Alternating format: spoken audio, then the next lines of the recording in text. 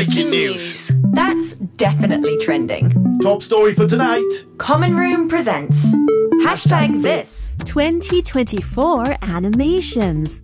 Let's dive into the world of animations in 2024. From animated feature films and TV shows to beloved Japanese anime series. What's new? What's back for sequels? Let's find out.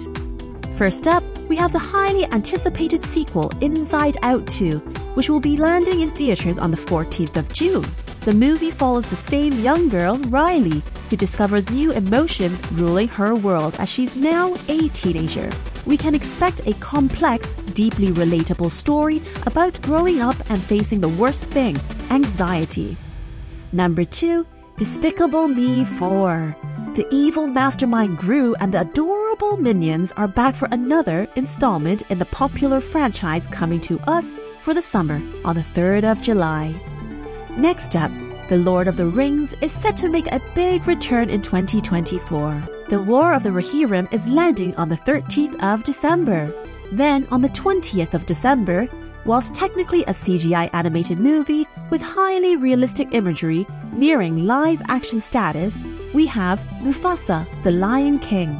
Now venturing over to Japan, movie-wise, we have a musically themed Doraemon sequel called Nobita's Earth Symphony arriving on the 1st of March.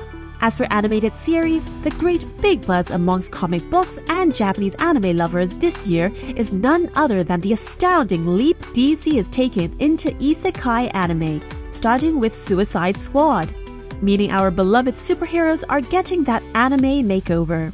Rounding up, you can expect to see Season 2 of Oshiroko, the 2023 sensation. And after 13 long years, the fan classic Kimi ni Todoke is back with Season 3. Other noteworthy releases this year is Mashley Season 2, Pokemon Horizons, Blue Lock Season 2, Bleach Part 3, and Demon Slayer the Hashira Training Arc.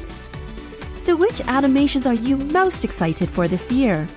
Head on over to our socials at Common Room Radio and let us know using the hashtag 2024animations.